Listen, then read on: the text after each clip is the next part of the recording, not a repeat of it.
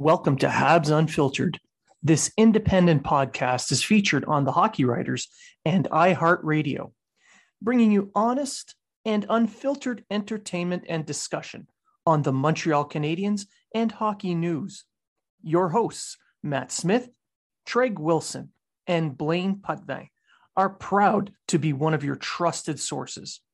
If you are talking about it, so are we.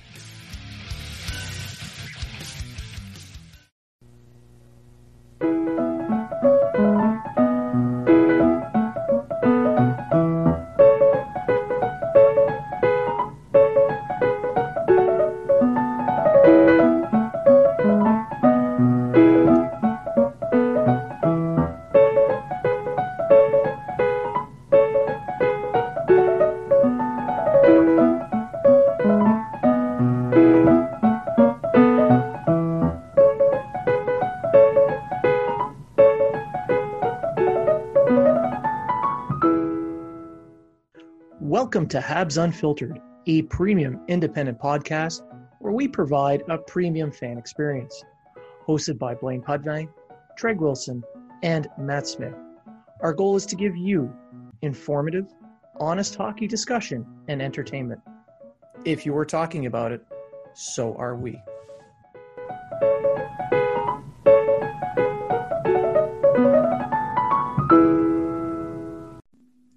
Do you have a moose near the caboose that needs to be tamed? I'm talking hairy, big, and needs some support. Thankfully, our sponsor today, Manscaped, has you covered to keep the hair looking nice and trimmed and feeling fully supported. Manscaped offers precision engineering tools for your family jewels. Beluga! Did you hear that? That's your moose asking for Manscaped. Manscaped engineering team just perfected the greatest ball hair trimmer ever created, the Lawnmower 3.0. The premium Lawnmower 3.0 is waterproof, includes an LED light, and is made with advanced skin-safe technology, which reduces nicks and cuts on your delicates. You can get this trimmer inside their Perfect Package 3.0, which also includes the Manscaped Crop Preserver Ball Deodorant and the Crop Reviver Ball Toning Spray. Both super practical, and they smell great too. Plus, for a limited time, when you order the Perfect Package Kit, you get 2 free gifts: the Shed Travel Bag and the Manscaped Anti-Chafing Boxer Briefs. The Manscaped Anti-Chafing Cooling Boxer Briefs might be one of my favorite parts of this collection. The Manscaped Boxer Briefs have optimal temperature control with their crop cooling technology while keeping your pride and joy supported. The waistband is also super elastic to reduce chafing and rubbing. Plus, when your girl sees this logo, she knows she's got a real Manscaped man. Pair these boxer briefs with their pH balancing liquid products like the Crop Preserver and you're ready for anything. You need to try this out for yourself. Get 20% off plus free shipping with the code UNFILTERED20 at manscaped.com. Your balls will thank you. Welcome to Habs Unfiltered, episode 102. I'm now joined by my co-hosts, Treg the Villain Wilson. Hey. Hey, everyone. And the living thirst trap himself, Matt Smith. Good morning. So it's still the off season. There's a lot of little tidbits, little news and notes. So we're going to kind of have a hodgepodge episode. Nothing, no major things to talk about, but we're going to start right away, and we'll jump right into it, and we'll start talking about Philippe Danault and what's going on there. So, Matt, you were at work all week, working 12-hour shifts, so you must know the most of any of us. What do you think? Personally, I think it would be a mistake to get rid of Danault. I think that there's a contract that should be there to be signed. It's just the length of the contract and how much you're going to sign him for. At this point, I don't believe Kotkaniemi and Suzuki are ready to take on the 1-2 role just yet. And I believe that holding on to Danault would be vital for this team's success moving forward. You look at the points last year, and the Canadians are not a team. They're a points by committee type team other than Tatar last year, who had a very good season for them. Deneau led in pretty much all categories. He's a guy that can win you faceoffs. He can play the minutes. He can play the body. He plays the matchups very well against the other team's best players. We've seen that he's starting to shoot the puck a little bit more. He can make a good pass. I just don't think it'd be viable right now to move him. It really makes no sense for the organization to do so. I agree. Like you said, I do see him as being the insurance for the young centerman, because Deneau is basically where he's going to be for the rest of his career. This is his prime. So he's that reliable two-way center. I mean, he was 6th in Selke votes. He'll get you 40 to 50 points every year. So he's capable offensively, especially with generating puck possession. Like, we've talked about this in the past on other shows, and the Montreal Canadiens aren't the traditional team, and especially this year with the lineup that they now have, they're going to be a matchup team. So you're not going to have the traditional line 1, line 2 type matchup, right? When you're playing against, say, Boston, you're playing against the Bergeron line, you're not going to have Suzuki against the Bergeron line, you're going to have Deneau. Same thing as if you play against Crosby. Like, you're going to, we saw it during the playoffs that, Suzuki played quite well against Malkin. He did not look out of place. However, I would be uncomfortable watching, say, Kotkaniemi match up against the Bergeron line, or match up against Crosby, or match up against any of these top lines. He's better suited to play against more third line type players and build up his confidence moving forward. I just think it would be the best thing for him. Well, and to vault him into a top 6 position right now, I just think it just wouldn't make sense. I'm looking forward to seeing how he's going to look at training camp. But right now, I would not break up the Deneau line. And well, no one's going to break that line up. There's not a chance in hell they're doing that. No, not a chance. But it's going to be interesting to see who pairs on whose wing. Because you could argue that Josh Anderson would look fantastic with Suzuki or Kotkaniemi, providing that protection and they can both play with speed. Sure, but here's the thing: you got a shortened season. They can't be playing him on those hard minutes every single game, because they're going to have 3 games in 4 nights, and you're going to have all this stuff. So Absolutely. You're going to have to rely on the younger guys to step up. So what they're probably going to do is just roll the lines. Yeah, they're going to try and match up as best they can, but it's better if they roll the lines, try and spread the minutes out. And if they're in a pinch, it's going to be situational. The game is close. You're going to want Deneau to play those minutes. It's going to depend on the team too. It's going to depend on the team they play. There's some teams out there that. Well, we won't have to worry about the Bergeron line. Well, exactly, right. But let's just say Edmonton, right? With Edmonton, we've said this in the past. Generally, if you shut down the McDavid line, that's all you need to contend with, and don't take a penalty. McDavid is a special case because you need a full 5-man unit to shut him down. He's true. Impossible to keep up. That's true.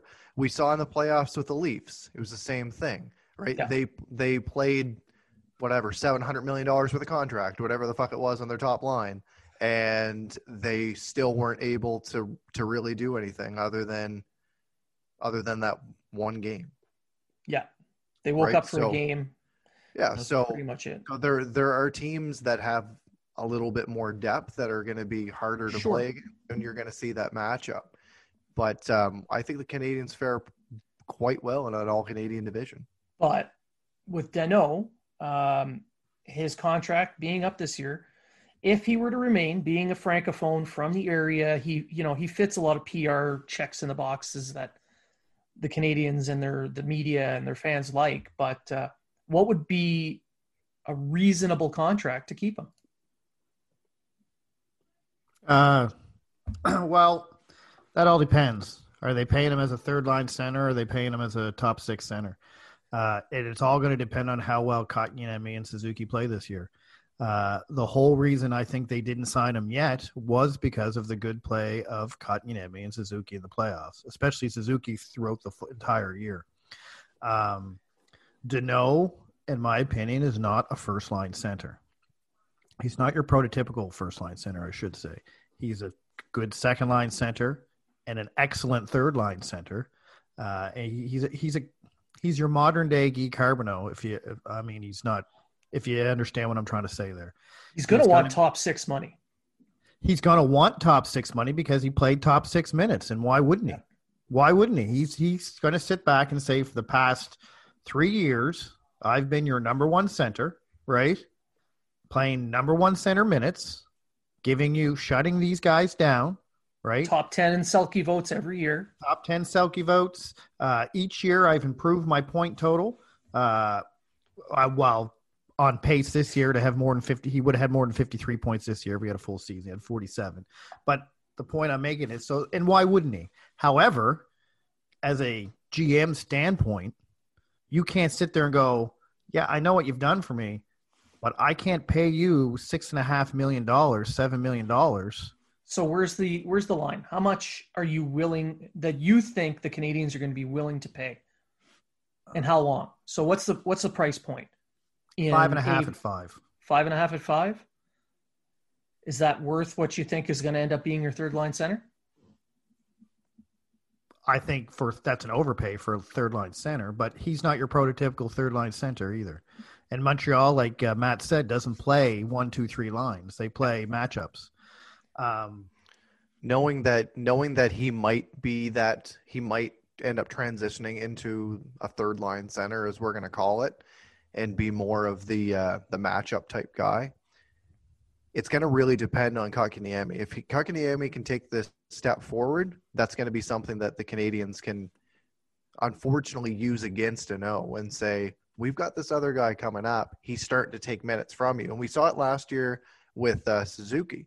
He was starting to get some of the matchups. He was starting to get more minutes. He was starting to get penalty kill time, starting to get more time on the power play, et cetera. And he was successful at it. He was successful at it. So if Kotkaniemi can take his time with Assad in the Finnish league and jump in and be in shape and not have the year that he had last year, it might, the cards might be against Deneau in terms of negotiating.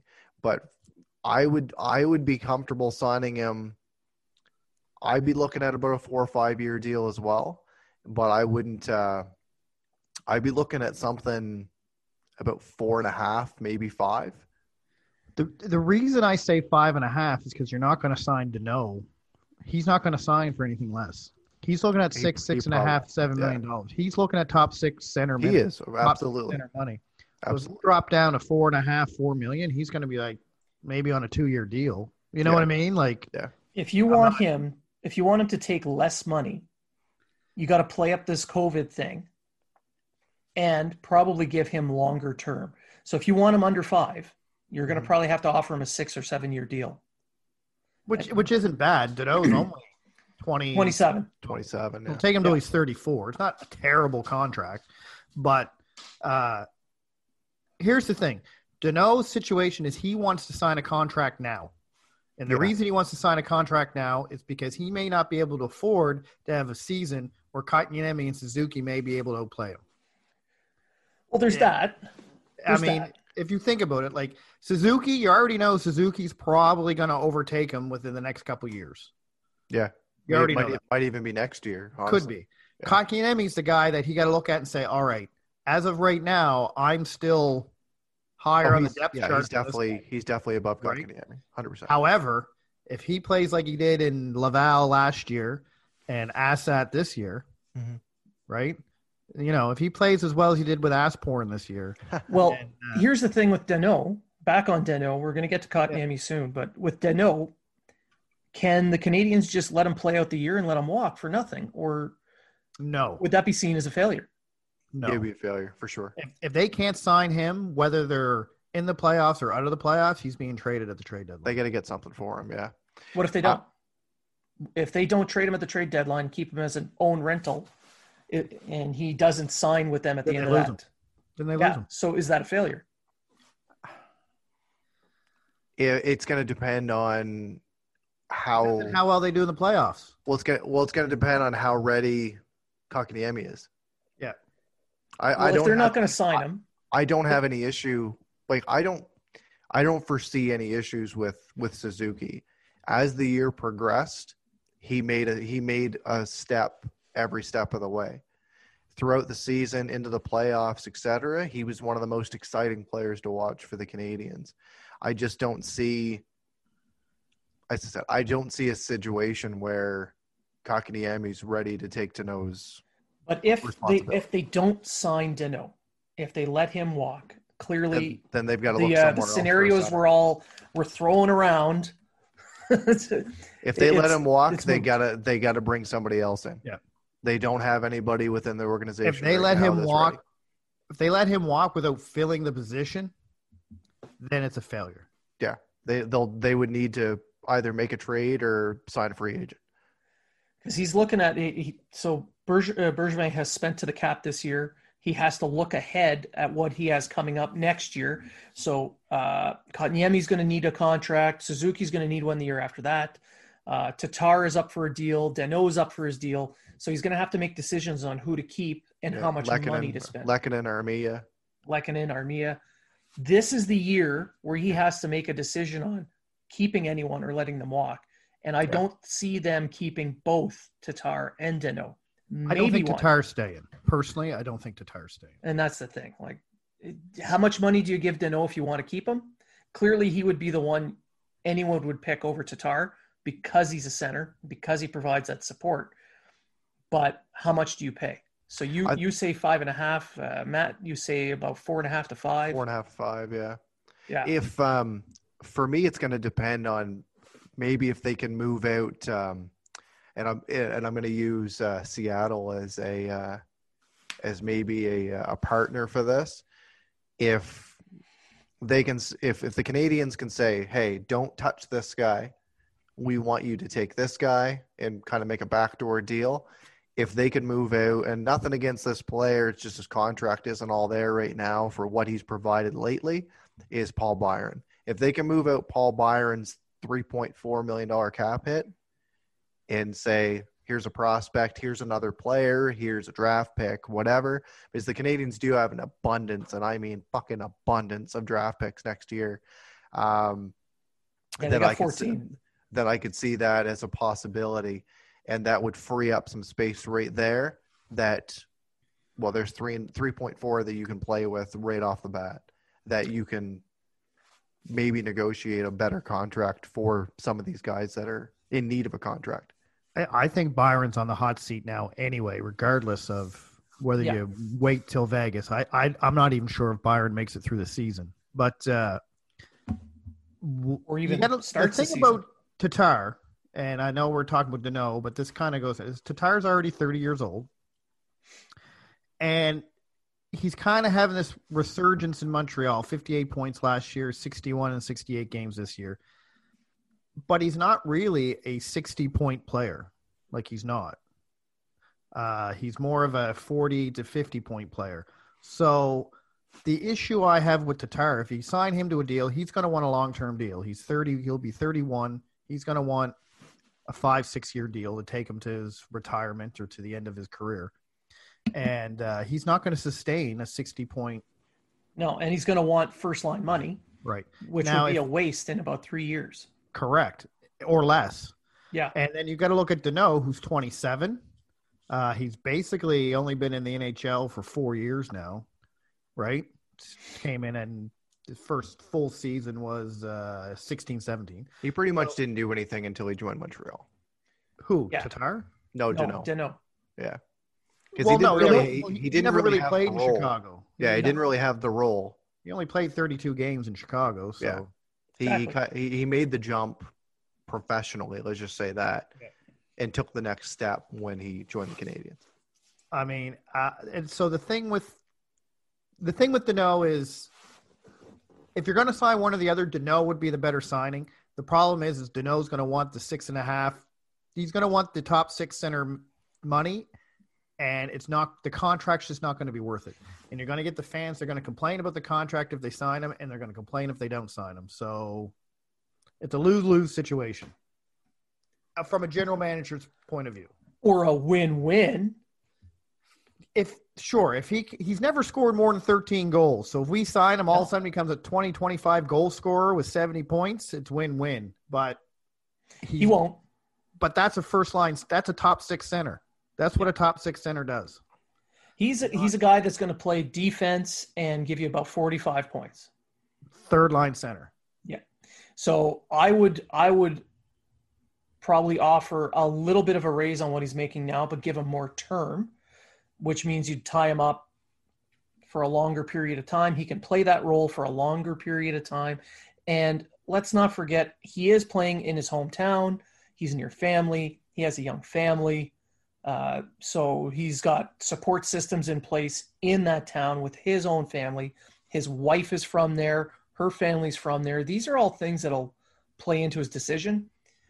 Clearly, he's going to want to make as much as he can. But if you offer him a 2-year deal at $8 million, or you offer him a 5-year deal making $17 million, he's obviously going to pick the $17 million. So I guess we'll just leave it at that, and we'll say, yeah, if he doesn't stay, if they just let him walk, it could be a failure. And we'll leave it at that. So we were kind of alluding to some of the prospects because he was supporting guys like Kotkaniemi. And I'm going to use it to transition to Caulfield. If you, depending on who you ask, if it's Leafs Twitter, he's a complete bust. He's a useless hockey player. He has no Nick Robertson.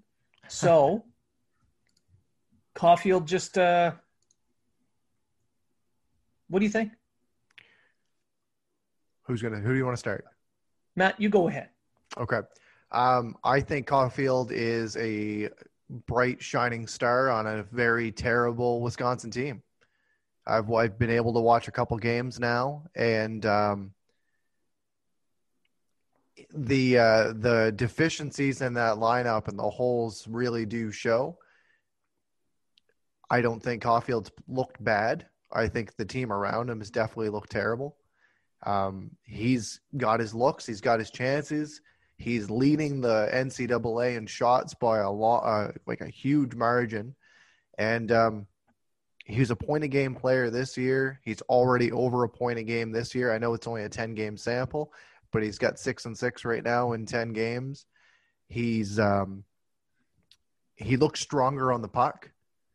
He looks better defensively. He's pursuing the puck a lot more, but he's still generating those offensive chances, getting shots on net. I don't see an issue, and Leafs Twitter can go fuck off really with all their comments that they're making. Because they're jealous. He's the bright spot on the team right now. And I'll just kind of segue a little bit into Jack Gorniak as well. He's been kind of shuffled into a higher role this year because of the lack of offense with Wisconsin, and he's got 8 points in 10 games. So he's looked good. And if you guys saw the game the other night, it was probably his best game, and it was Caulfield's best game of the year. A lot of people are saying that Wisconsin isn't the team that they are right now due to Dylan Holloway not being there. But you can't just look at one player and say, yeah, Holloway did look good. He had, a couple goals in a couple games.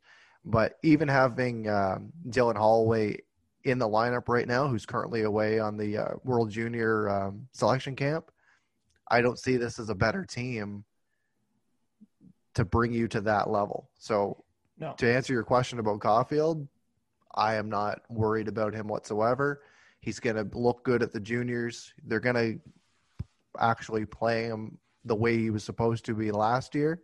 And I can see his name being on the score sheet quite often. Well, the World Juniors are probably what's going to make the decision for most fans. But in watching, I've watched about 8 of his games this year. He had a couple of really, really bad games against ASU last weekend, and people saw that on national TV. Yeah. So right away, he's degrading. He's doing it. No, he is on a horrible hockey team, and it's in large part not due to the lack of players. So Dylan Holloway's out. He's been out pretty much the entire season. Yep. For the last week and a half to 2 weeks, they have been without 5 of their top 9 skaters because they've gotten COVID. So right. they've been isolated. So including the center that started the year with him. Yes. With Ty Pelton. Yeah. Yeah. So you're missing 6 players right off the top, and they were all starters. And you're skating many games they had 3 games in a row where they played 9 forwards. Yeah, and they were playing backup defensemen and forward. Yeah, forward so roles, you got 9 forwards playing a game. So yeah, Caulfield's getting a ton of ice time, but it's not like he's got high-end skill level to play with. So he's the one generating all the chances. They played, as we record, it's Saturday morning, December 5th. They played last night, and he got a goal and 2 assists on a line with Jack Gorniak and his brother, Brock. So, and that line really, really did well, but that was after Weissbach got hit pretty hard after following up a shot and had to be taken off the ice and never came back. So maybe he's out injured for a long term. We don't know. And Weissbach was their top centerman that played with Caulfield while everybody else is out hurt. So they're down another player. So yeah, this team is just decimated, and Caulfield is still putting up points. It has a lot to do with his offseason where he put in all the extra work. He's stronger. He's better defensively, like you mentioned. So for me, seeing that progression with all this stuff going on just makes me more certain that he's going to perform well eventually in the NHL. Yes. I've pretty much like you, Blaine. I think I've watched 8 or 9 games of Wisconsin. I'm fortunate enough to have a box where I can watch American hockey sports channels. I didn't find his first game against ASU was terrible. I didn't find the second game all that bad personally. He was, the problem was I found he was just trying to do too much. He was trying to create all the offense by himself. Yeah. And it hurt. I will say this though, we learned that he can take a hit and come back, and he's thrown a few hits. And it's not bad for a guy who's only my height, 5'8". So to say that, like, everyone is sitting there worried about whether or not Caulfield's going to be killed in the NHL. Mind you, NCAA is different than the NHL, yes. But if anyone saw that hit he took in the 3rd game, I think, of the season, that was a major league hit. That wasn't just that was a major league hit. Mind you, he left the game, but he came back the very next game with no ill effects. No, he stayed on the bench. Oh, correct. Yes, he stayed on the bench, but he had played, no ill effects. He played his next shift. Yeah. So, to me, that's all positive signs. The way he's playing, I've always said, and you guys will attest to this, is you don't go to the next level unless you've done everything you can or dominated the level that you're at now.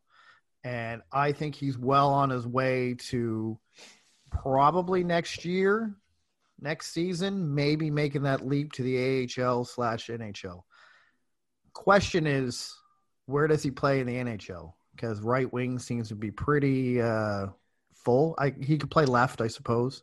Right now, there's no position for him at the NHL level. There's none. And I'm okay with I think that's why they asked Toffoli if he likes the left wing or not. Yeah. Well, that has a lot to do with Armia as well. But, that's right. But that's another question. Armia needs to be signed next season. If Caulfield's ready, do you say, you know what, we don't need Armia because we're going to throw Caulfield in? Personally, I have no issue with Caulfield playing a year in the AHL. I'm good with that too. And for people who are sitting there saying, oh, well, we drafted this guy, there's certain prospects you can bring in right away, and there's certain prospects that you got to let come naturally through the system. And it's not a shot. It's not a bad thing with some prospects to do that. You just got to – I mean, I know you have the Leaf fans going, oh, well, Nick Robertson, he scored a goal in practice. And, and Caulfield hasn't even played the NHL yet. I'm perfectly okay with that. And I'm not taking anything but Nick Robertson. I think he's going to be an okay player for the Leafs. I don't think he's better than Cole Caulfield. And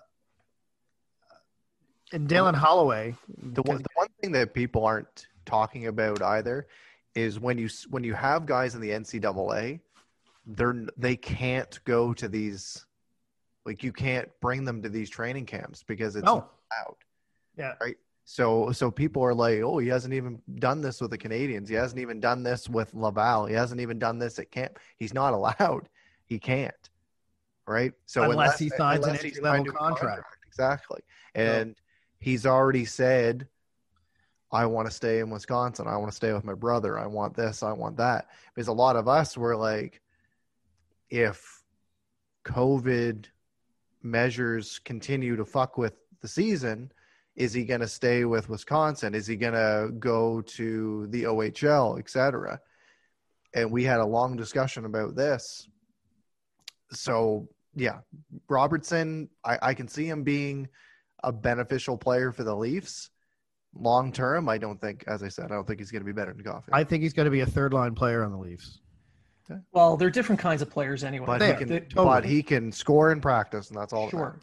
He has a goal in playoffs or the play-ins or whatever you want. Moving on to Canadians prospects, because fuck the Leafs. So Romanov is on his way up. The Canadians have Romanov coming. He's highly touted. Everyone's excited. Even Luke Richardson is pumping his tires. I don't know if this is good or bad. So Luke Richardson, my apologies. He said, at this point in time, based on what I've seen, I'm not scared at all that he's not able to do any kind of job in the NHL.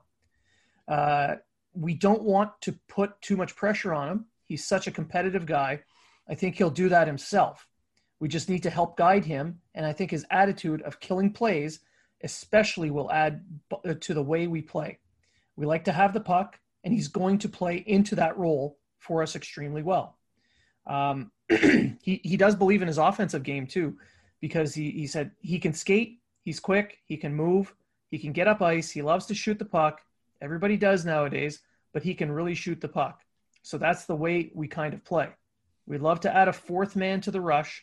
We love having that fourth guy coming in as a second wave, because everybody defends so well now that if you can't get to the net on the first rush, a little curl up and you can get that second guy skating right in.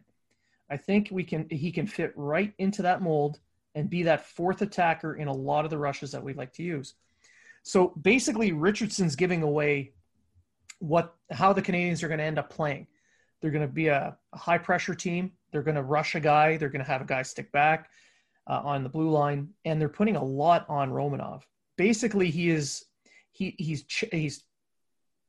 pumping his tires up to the point where that sounds like a guy that's going to be playing in their top four. I was just going to say when you were done there that it looks to me like Romanov could start as Weber's partner in the top four. But that's Mete's job. Listen, if Mete can do it, any moron can do it. Anyway, no. I bash Mete way too much, and rightfully yes, so. You do. But this is a fine-edged sword that Richardson and the management team of Montreal is walking on. And the reason I say that is if Romanov falters and doesn't live up to all this hype, this could ruin him forever. I mean, simply ruin him. However, he must be bringing something, because it's not like the Montreal management system to pump a prospect like this up so much. You know what? Like, Julian's usually tight-lipped on Yeah, well, we know Julian. Like, Julian's usually like Romanov. Well, he'll be our seventh friggin' defenseman because he hasn't proven anything to me yet. But Nick Robertson, who we've now established is not only a prospect for the Leafs, but the defensive coach for the Canadians at the same time. He could do it all. He can do it all. So Leafs fans were right all this time. But with Richardson, he's watched them in practice. I really think they're seeing exactly what they saw in him before they drafted him. And with the way he's played the last 2 years, the World Juniors, and the way he played in the KHL with the minutes he got, I verily believe that he could have gotten top 4 minutes in the KHL if they weren't so worried about him leaving the team. They knew he was leaving, so they didn't exactly. So they didn't play him, and people need to realize that's how the KHL works. KHL panders to popular players and players who are going to loyalty players. So, and that's just the way it goes. So when it comes to Romanov, I'm hoping he's everything everyone's saying he is for not only the team's sake, but his sake.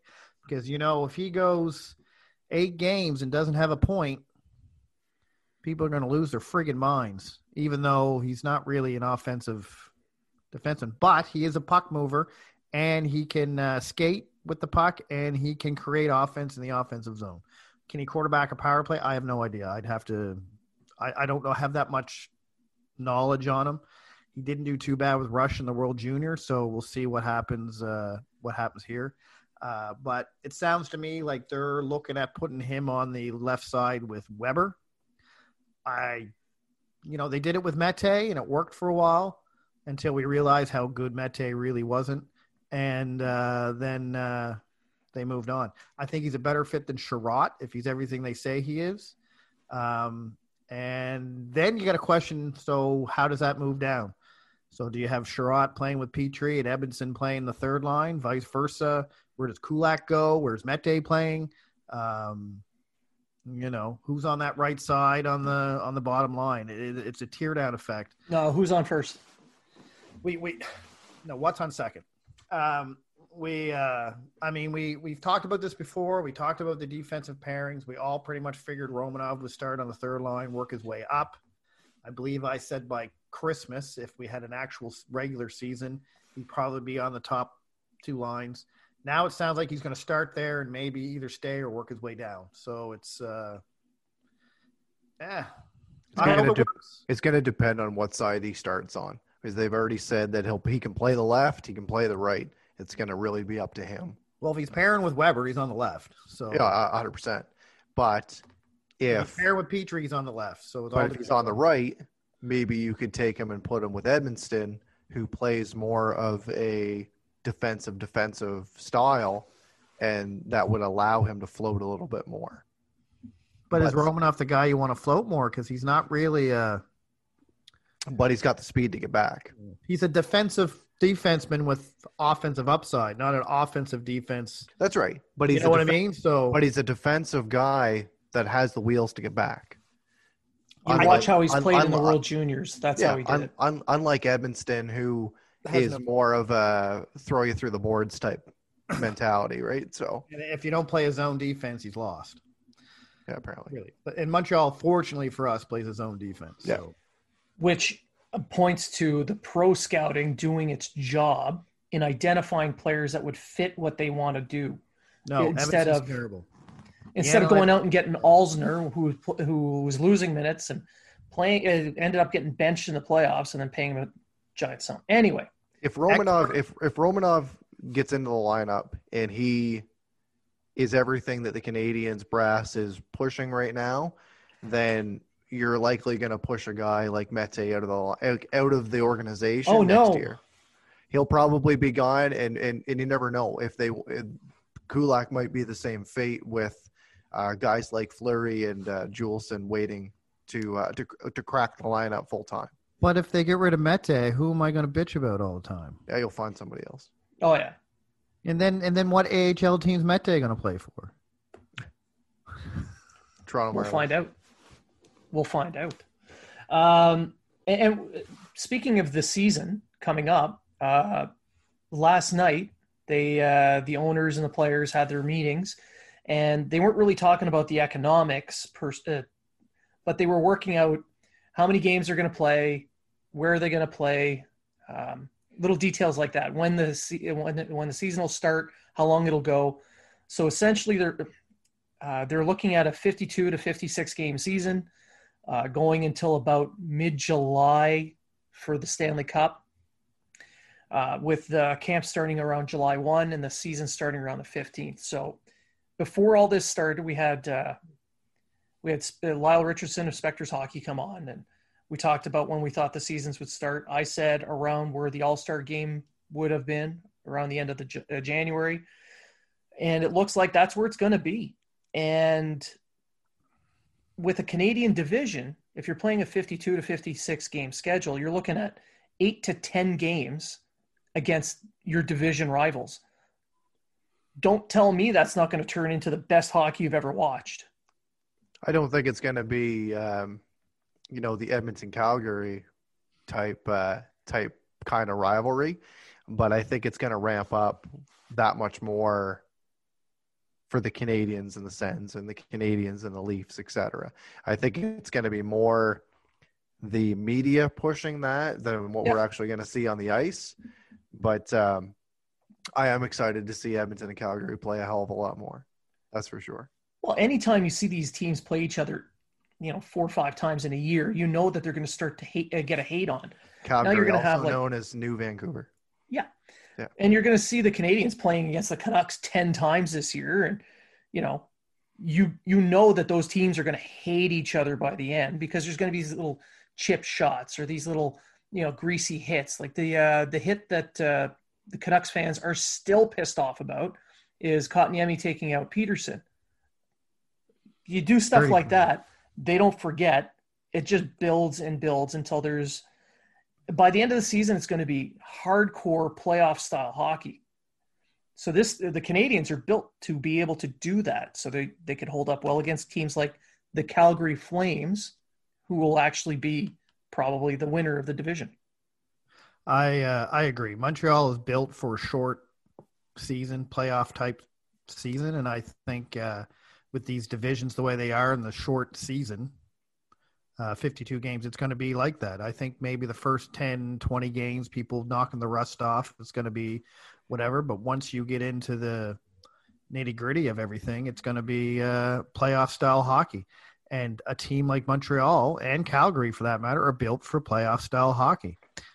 Teams like Edmonton and Toronto, I think, are going to have a harder time winning games due to the fact that they're going to be smothered. Like Edmonton, you take out McDavid's line, and really you should do okay against the Edmonton Oilers. Their defense, well, Clefboom's out now, so their defense isn't as good, and they have absolutely no goaltending. So Toronto's another team. Toronto got slower. Toronto's a bit better, I think, for the playoffs with Simmons and Thornton, as long as they stay healthy. But again, once you take out the Matthews line, I mean, you got Tavares and whoever he's playing with, but at the start of the year, it's going to be more wide open hockey. So Correct. Toronto's going to rack up Toronto's going to have a great start.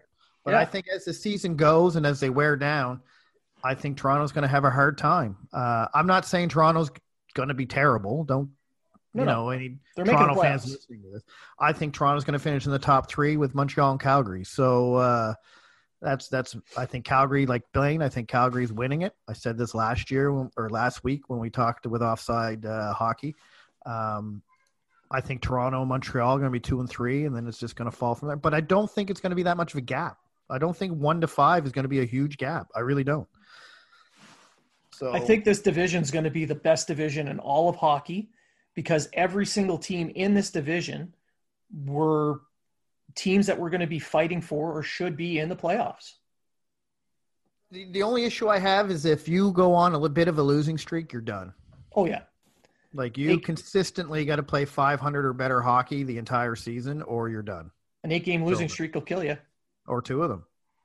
Yeah, but this year you can lean more on your goaltending. Yeah. than last year, right? So it's a good idea to spend a little bit of cap money on a great tandem. yeah, absolutely. Yeah. So if you're spending $14 million on goaltending, and you know, I have a little guest here. Say hi. Anyway, if you're spending $14 million on goaltending for this year to have a great tandem, because your backup's probably going to play every third game, then that's not bad to do for this year. Then you got to hope you can sign the guy for half the money that he's already being paid. Oh wait, I think Montreal already did that. So anyway, that's just the way it is. What do you think, little one? I can't. Yeah, you think Montreal's going to win the division? Yes. Well, you heard it here first. From the mouth of babes. Yeah. Yeah, Bad boy. that's a bad boy. Oh, that's Matt. Yeah. Mac is bugging.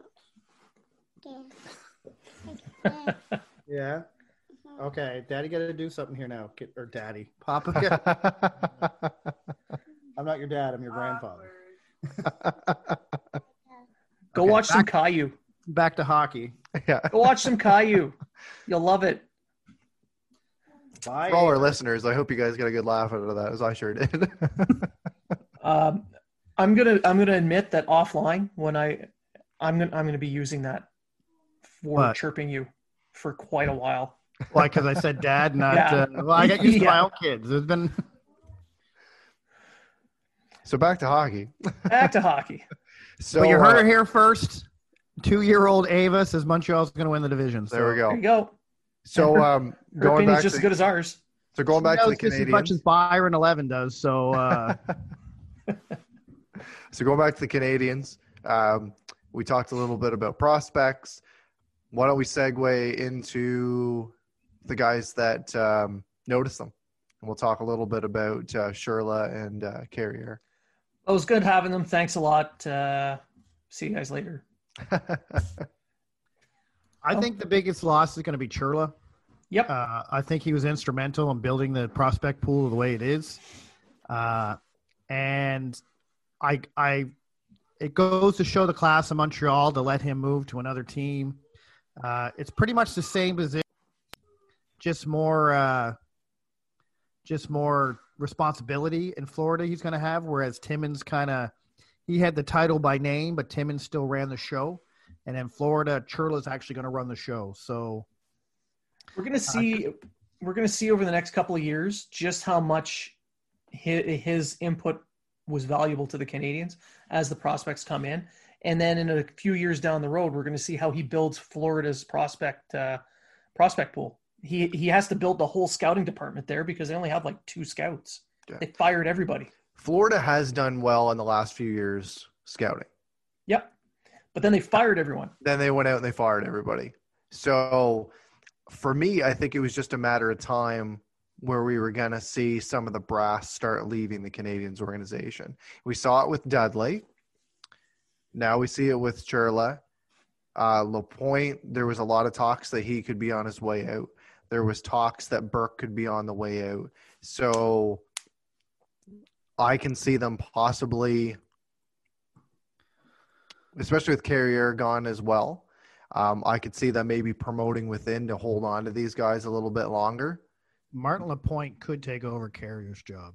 Yeah, absolutely. So I That's could see probably that. what's going to happen. Yeah, I could see him. I could see that happening to hold on to him that much longer. But the brass for the Canadiens and their just their team in general has really built up in the last few years, and other organizations have noticed that, and they've looked at these guys and they've looked to hire these guys, and up till this year, the Canadiens have been able to keep that group together. So yeah, I agree. Sherla's going to be he's going to be a big loss, but the Canadiens have really built a solid foundation for the depth that they have in their organization when it comes to the players they've drafted. So with Timmins at the helm, with some help, I can't see them taken too much of a dip, but surely is going to be a loss for sure.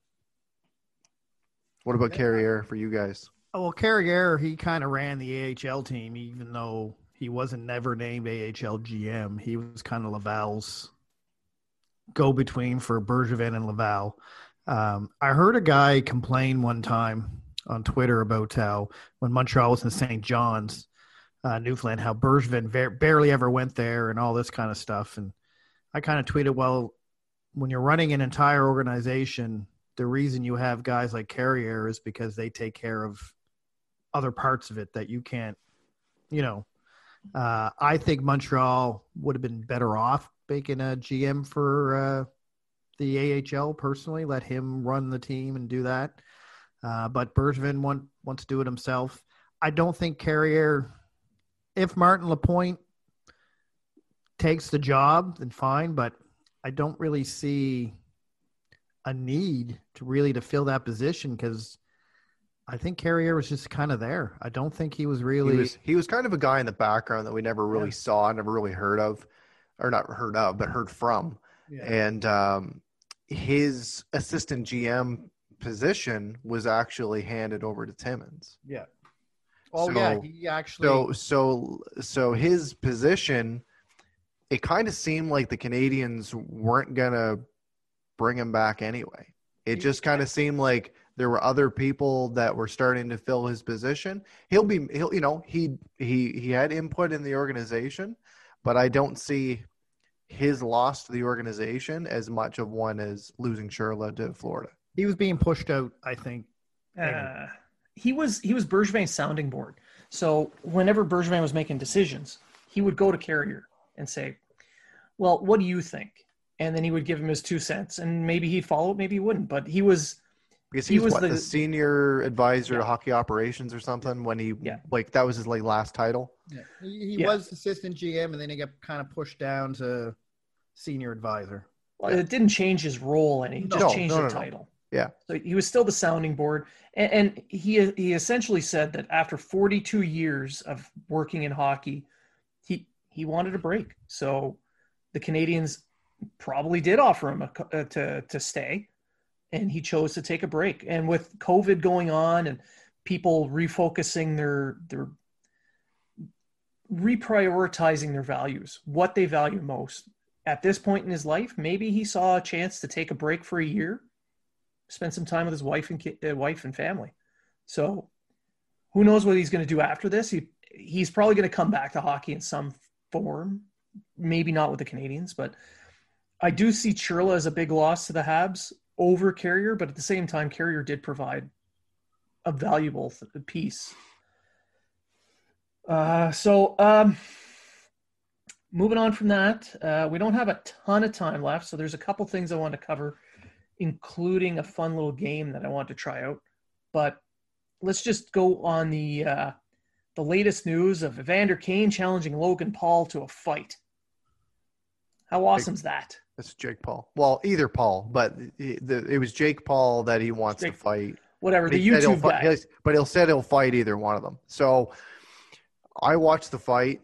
So I watched the Tyson fight. We all know that Tyson won the fight, even though it was exhibition.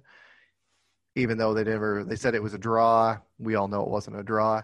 So the way I see it, I'm big into combat sports. I've been a UFC fan forever. I grew up watching boxing with my dad. If Jake and Logan Paul, these two YouTube stars or whatever the hell they are, both of them are pretty much idiots in my book. They're no better than podcasters. But they keep saying that this is their dream, that they want to be into combat sports, that they want to be professional boxers. Well, if you want to be a professional boxer, start getting into the ring with somebody that can box. So, for instance, Logan Paul has fought another YouTuber but they called it a professional bout.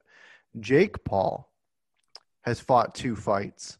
His latest being against Nate Robinson, who's an undersized 36-year-old former NBA player. So now he's saying, well, put me up against Evander Kane, and we'll see this, and we'll have a professional bout. That's not a professional boxing bout. People are still going to watch it.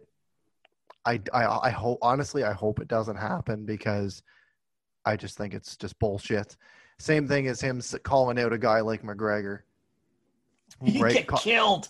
Right, McGregor would kill him. Like Conor McGregor went 10 rounds with Mayweather, and even though maybe Mayweather was toying with him a little bit, and yeah, Mayweather did win that fight, you get a guy with combat sports experience, boxing or not, he's going to fare very well. Same thing is, for instance, if you want to start challenging guys with combat sports experience, start looking at guys. If you want to fight McGregor, it's, McGregor's got the mouth. He will sell the shit out of that fight and make a hell of a lot of money doing it. But you want to look at guys with a boxing pedigree that also can throw down MMA. Look at one of the Diaz brothers. I wouldn't mind seeing that. But you want to start looking at hockey players, because we are a hockey podcast, obviously. You know what? Put on a little bit of weight. Start throwing down with a guy like Ryan Reeves or Tom Wilson or Zach Cassian or something like that. And I don't think we can we'll see how long you stay on your feet. I don't think we can underplay Evander Kane either, because he does box in the offseason. He's named after Evander Holyfield. Yeah. I want to see Evander Kane fight this, beat the shit out of that Paul character, and then just put stacks of money next to his ears. That'd be kind of fun, just like funny about it is Jake Paul's never actually fought a boxer yet. No, he hasn't. No. He's fought another YouTuber, and he fought a basketball player. Yeah, and his brother did the same thing. Yeah, so he's talking a lot of shit for a guy who hasn't. I mean, and if you watch the fight, which I did, neither one of them looked like they were boxers at all. Not at all. It looked like a cat fight where they got. Honestly, the best part of that was Snoop Dogg's performance and his commentary. Yeah. It's like saying, "Hey, Treg, you just beat up another sailor for a free sandwich. You're a pro." And that has happened. So someone took his sandwich and he went all Alexander Semin on him. That's right. Yeah. But you know what? If Evander Kane wants to do this fight after, it's obviously going to be during the off season type thing, and it's going to be, he's under contract.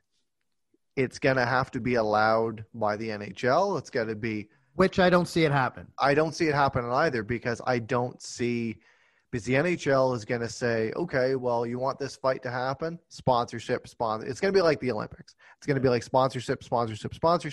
It isn't going to be a backdoor type thing to say, yeah, we let them in.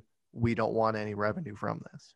But I don't see the NHL doing that, because now it sets a precedence. Because then you're going to have a guy like Ryan Reeves or Tom Wilson or someone like that's going to go, well, I want to have a boxing match with someone. Yeah. That's not how they want to. That's not how they want to market the game either. They're trying to get fighting out of the game, not promote fighting with players. So how about this? How about starting with George LaRock? LaRock has challenged Mike Tyson, so give LaRock a little warm-up fight with some guy from YouTube and see what happens. George LaRock could do it. I think Tyson would destroy George LaRock, but I think Tyson would have destroyed Roy Jones Jr. if he didn't hug him the whole entire match. But anyway, he wanted to see how he was just checking out his earlobes. It's like, that looks good. Ow. But Junior did not want to fight that fight. But the last thing I want to say regarding this before we move on is in regards to the Paul brothers, as I said in my opening statement about this, you say that you want to be a boxer, you've got to go against a boxer. I grew up watching guys like Lennox Lewis and Evander Holyfield and the Klitschko brothers. And, I remember seeing Tyson bite fucking Holyfield's ear and all that kind of stuff. I was young at the time when it happened, but I remember it happening. And, boxing has really turned more into a YouTube spectacle than anything. And UFC took all the money out of boxing. Right? And UFC has really taken a lot from it. Yeah. So I would, I challenge somebody from, if the Paul brothers want to be into combat sports, if they want to look outside of boxing, get in the octagon with somebody. Well, he said he wanted to fight Conor McGregor. Right. But he wants to do it in the boxing ring. He doesn't Conor want McGregor. Conor McGregor held his own against one of the greatest boxers ever. absolutely. That's what he said. Right. And- But you know what? If he wants to showboat and he wants to do this, I guarantee you, if one of the Paul brothers was to say, I want to look outside of boxing, you would have guys lined up wanting to fight these guys. It's all the Paul brothers are just doing this because their YouTube channels are gone to shit because everyone's protesting them for their stupidity thing. That's very true as well. I'd never even heard of these idiots. And they're just looking for attention. That's all they're doing. I've never even heard of these two idiots before all this crap happened. So I only have because my teen daughter knew who they were, and I've never watched any of their YouTubes, and they don't interest me whatsoever. But I want them to fight an actual fighter. That's all I want. You want to talk smack, fight an actual fighter, knock him out, and then you can talk smack. Yeah. Until then, just shut up. Yeah. Just all he's doing is creating attention for himself. That's all he's That's doing. true. Well, isn't that the whole point of YouTube? So Yeah, I for the most challenge part. Mark Bergevin to an arm wrestling contest, and he's a chicken shit if he doesn't accept it. So moving on, we do have a little bit of time left. Do you want to I've got one more game before we go. Okay. Do you want to touch quickly on reverse retro? Nah. Jerseys are jerseys. It's We can ugly. touch it. We'll touch it next Ugly week. and a PR move by the NHL. End of conversation. We'll touch it next week. We'll do a more in-depth deep dive on it. Okay. Before we get into your game, then Yes. I'll just throw in just some around the NHL news. It looks like the Canucks owner has now cut ties with Mark Donnelly. For apparently he was supposed to sing the anthem at a anti-mask rally. So the Vancouver Sun actually posted this, and the owner of the Canucks said, hey, at Vancouver Sun, change the headline to former Canucks anthem singer, #wear a mask. So it looks like Donnelly is definitely out of Vancouver. He's been performing the anthem at Canucks games since 2001. Man, good riddance. So you know what? Like, he did this to himself, to be honest. So Just wear a damn mask. Don't pull the crap that some provinces, Alberta, are doing, where their personal responsibility is being, that's their plan. End up filling your damn hospitals and then calling the army in to bring up Red Cross hospitals. No, if your plan is so poor that it causes me to be called out on a deployment and leaving my family during a pandemic to sacrifice my time and possibly my life, your plan sucks. Wear a damn mask. If you think it's fake, still wear a mask. At the worst, you're inconveniencing yourself. And if you find out it's real, at best, you've prevented someone else from getting whatever you caught. So just if you need a good mask, go to Bauer Hockey. I've got 4 of them now. They're fantastic. They're very comfortable. Sponsorships are available, Bauer. Yeah, I wish Bauer. If Bauer wants to jump on this and sponsor me and sponsor this podcast, I welcome it. But they are extremely comfortable masks, and they're reversible. Just saying. Well, I mean, I can see the commercials now. #thirst trap, and then there's Matt. Well, I could wear one. And then maybe do that video from Dallas wearing the mask. Oh yeah. And we could go. I've watched that video like a dozen times since you guys posted it, by the way. So, all right. So I wanted to play one stupid little game just to embarrass the shit out of everybody. There's no rhyme or reason. There's no meaning. It's just because I thought it was funny, and it's amusing to me. People might hate it. I don't care. I'm going to laugh my ass off on it. So this is going to be a competition for points between Treg and Matt. oh great. Oh, yes. The winner gets to create their own hashtag for the Habs Unfiltered chain. You can chirp the other guy. You can do whatever you want. You win, you get that's the hashtag, and we're going to share it all week. Sure. For no reason. Sure. What are we It doing does- again? I'm confused. Oh, I'm I haven't confused. told you what you're doing yet. We're both Oh. confused. I have not given you guys any heads up whatsoever for this. This is my entertainment only. I'm being selfish. It's Christmas time, and this is my gift. All right, well, I'm taking my shirt off. Whatever. We're not on camera. Well, we are. Well, we are. I've already seen your glass cutting nipples. All right. So basically, 4 points. There's 5 things. There's 5 rounds. The winner of each round gets a point. You are going to make animal sounds. The first animal sound. Yes. You're going to imitate an animal. And I decide who's the winner. Oh my God. Oh, yes. Oh, yes. This is going to be fun. So the first animal that you guys are going to compete for are baby chicks. I want to hear the sounds of baby chicks. Go ahead, Trey.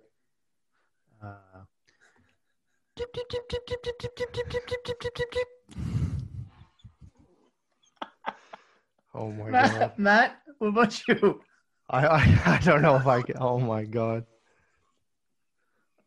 I don't even. I think I'm just gonna give him the win.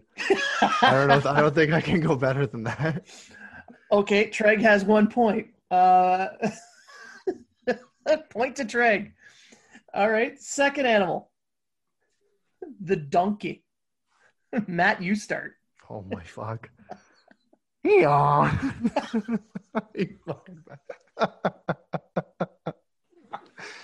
So the donkey is in the ass? The donkey is in the ass. This is fake news. I will win the election. It's all fake. My best donkey. It's a toss-up. I'm going to give that one to Matt. Oh my God. All right. The third animal. Treg, you go first this time. The seagull.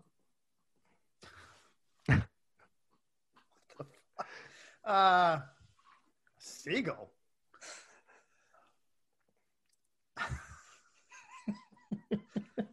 Yeah, Matt, you got this one, buddy. So I'm not even going to make a sound. I'm going to do another sponsorship thing. So I have a bottle here from Magnetic Hill Winery called the Tipsy Seagull. If you guys are on the East Coast, which you guys are, go to Magnetic Hill Winery and check out the Tipsy Seagull Sangria. It's fucking phenomenal.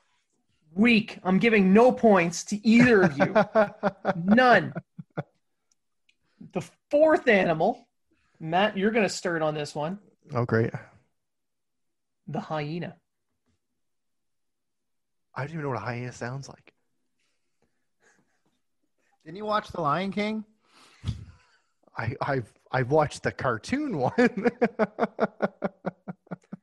Yeah. They didn't make sounds. They talked.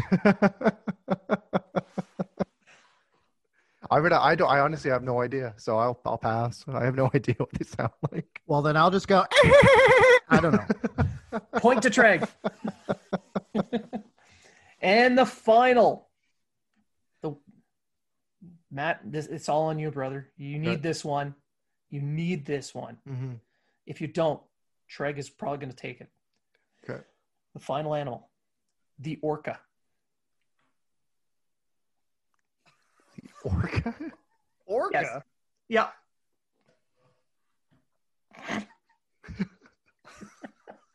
I have no idea.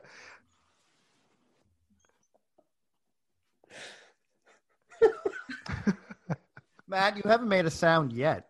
I made one sound. Oh, okay. I'm giving Treg the win. It's like that's all I could do. I'm falling out of my chair laughing. Champion. Well, we need to hear Treg do the orca to win to pick up the win. Yeah, do the orca, brother. I don't even know what an orca sounds like. Don't they click like click click click click like I don't know. Think of your marine mammal mitigation.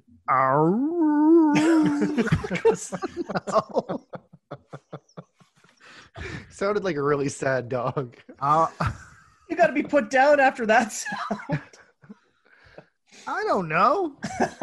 The fact that I picked up 1 point, and I was able to somehow have a seagull reference ready. I think you were prepared. I think this was. I was not prepared. Fixed. Yeah, Tipsy Seagull. I made this shit up this morning. I thought, okay, what kind of stupid crap can I get these two idiots to do today? Yeah, pretty much. I had fun. You could have picked animals that we actually like heard them make noises. No. Why? That makes it less fun. And I still think my ass was better than his ass. That was pretty good. It was definitely a bigger sound. Yeah. More sound out of your ass. It was a bigger ass. All right. So I think we'll end the show there. How did we let this show go to shit with Matt here?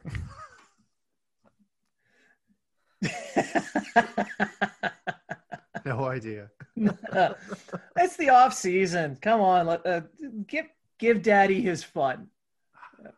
So we'll see what kind of crazy ass hashtag you come up with that we're all going to be sharing this week. And on that note, thank you for listening. We will see you next week.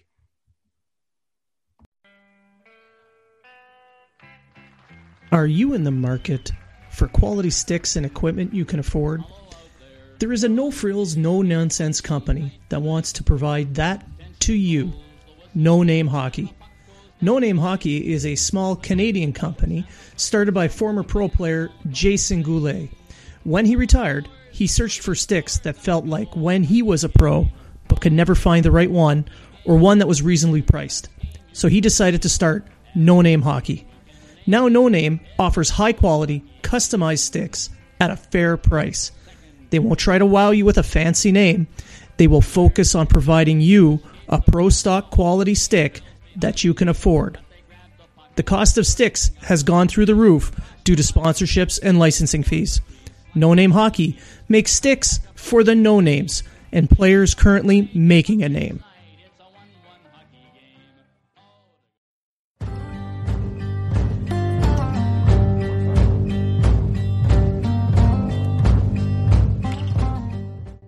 And that concludes another episode of Habs Unfiltered. We would like to thank all our listeners, old and new, for joining us. We hope you were informed and entertained. And always remember, if you are talking about it, so are we.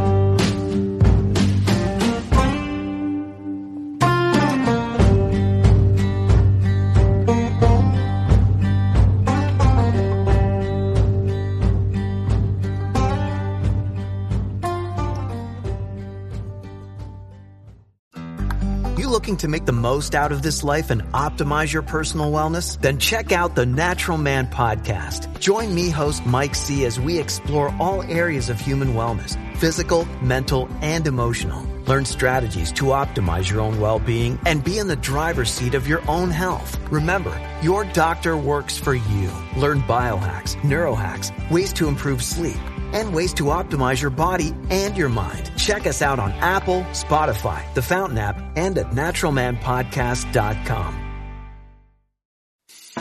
I'm Matt Kundle, host of the Sound Off Podcast, the show about podcast and broadcast. Since 2016, we've been speaking with amazing people who have populated your ears for decades. Legendary broadcasters, research wizards, talent experts, podcasters, voice talent. Almost 400 stories, all for free. Subscribe or follow the Sound Off Podcast on Apple Podcasts, Spotify, Amazon Music, or at soundoffpodcast.com.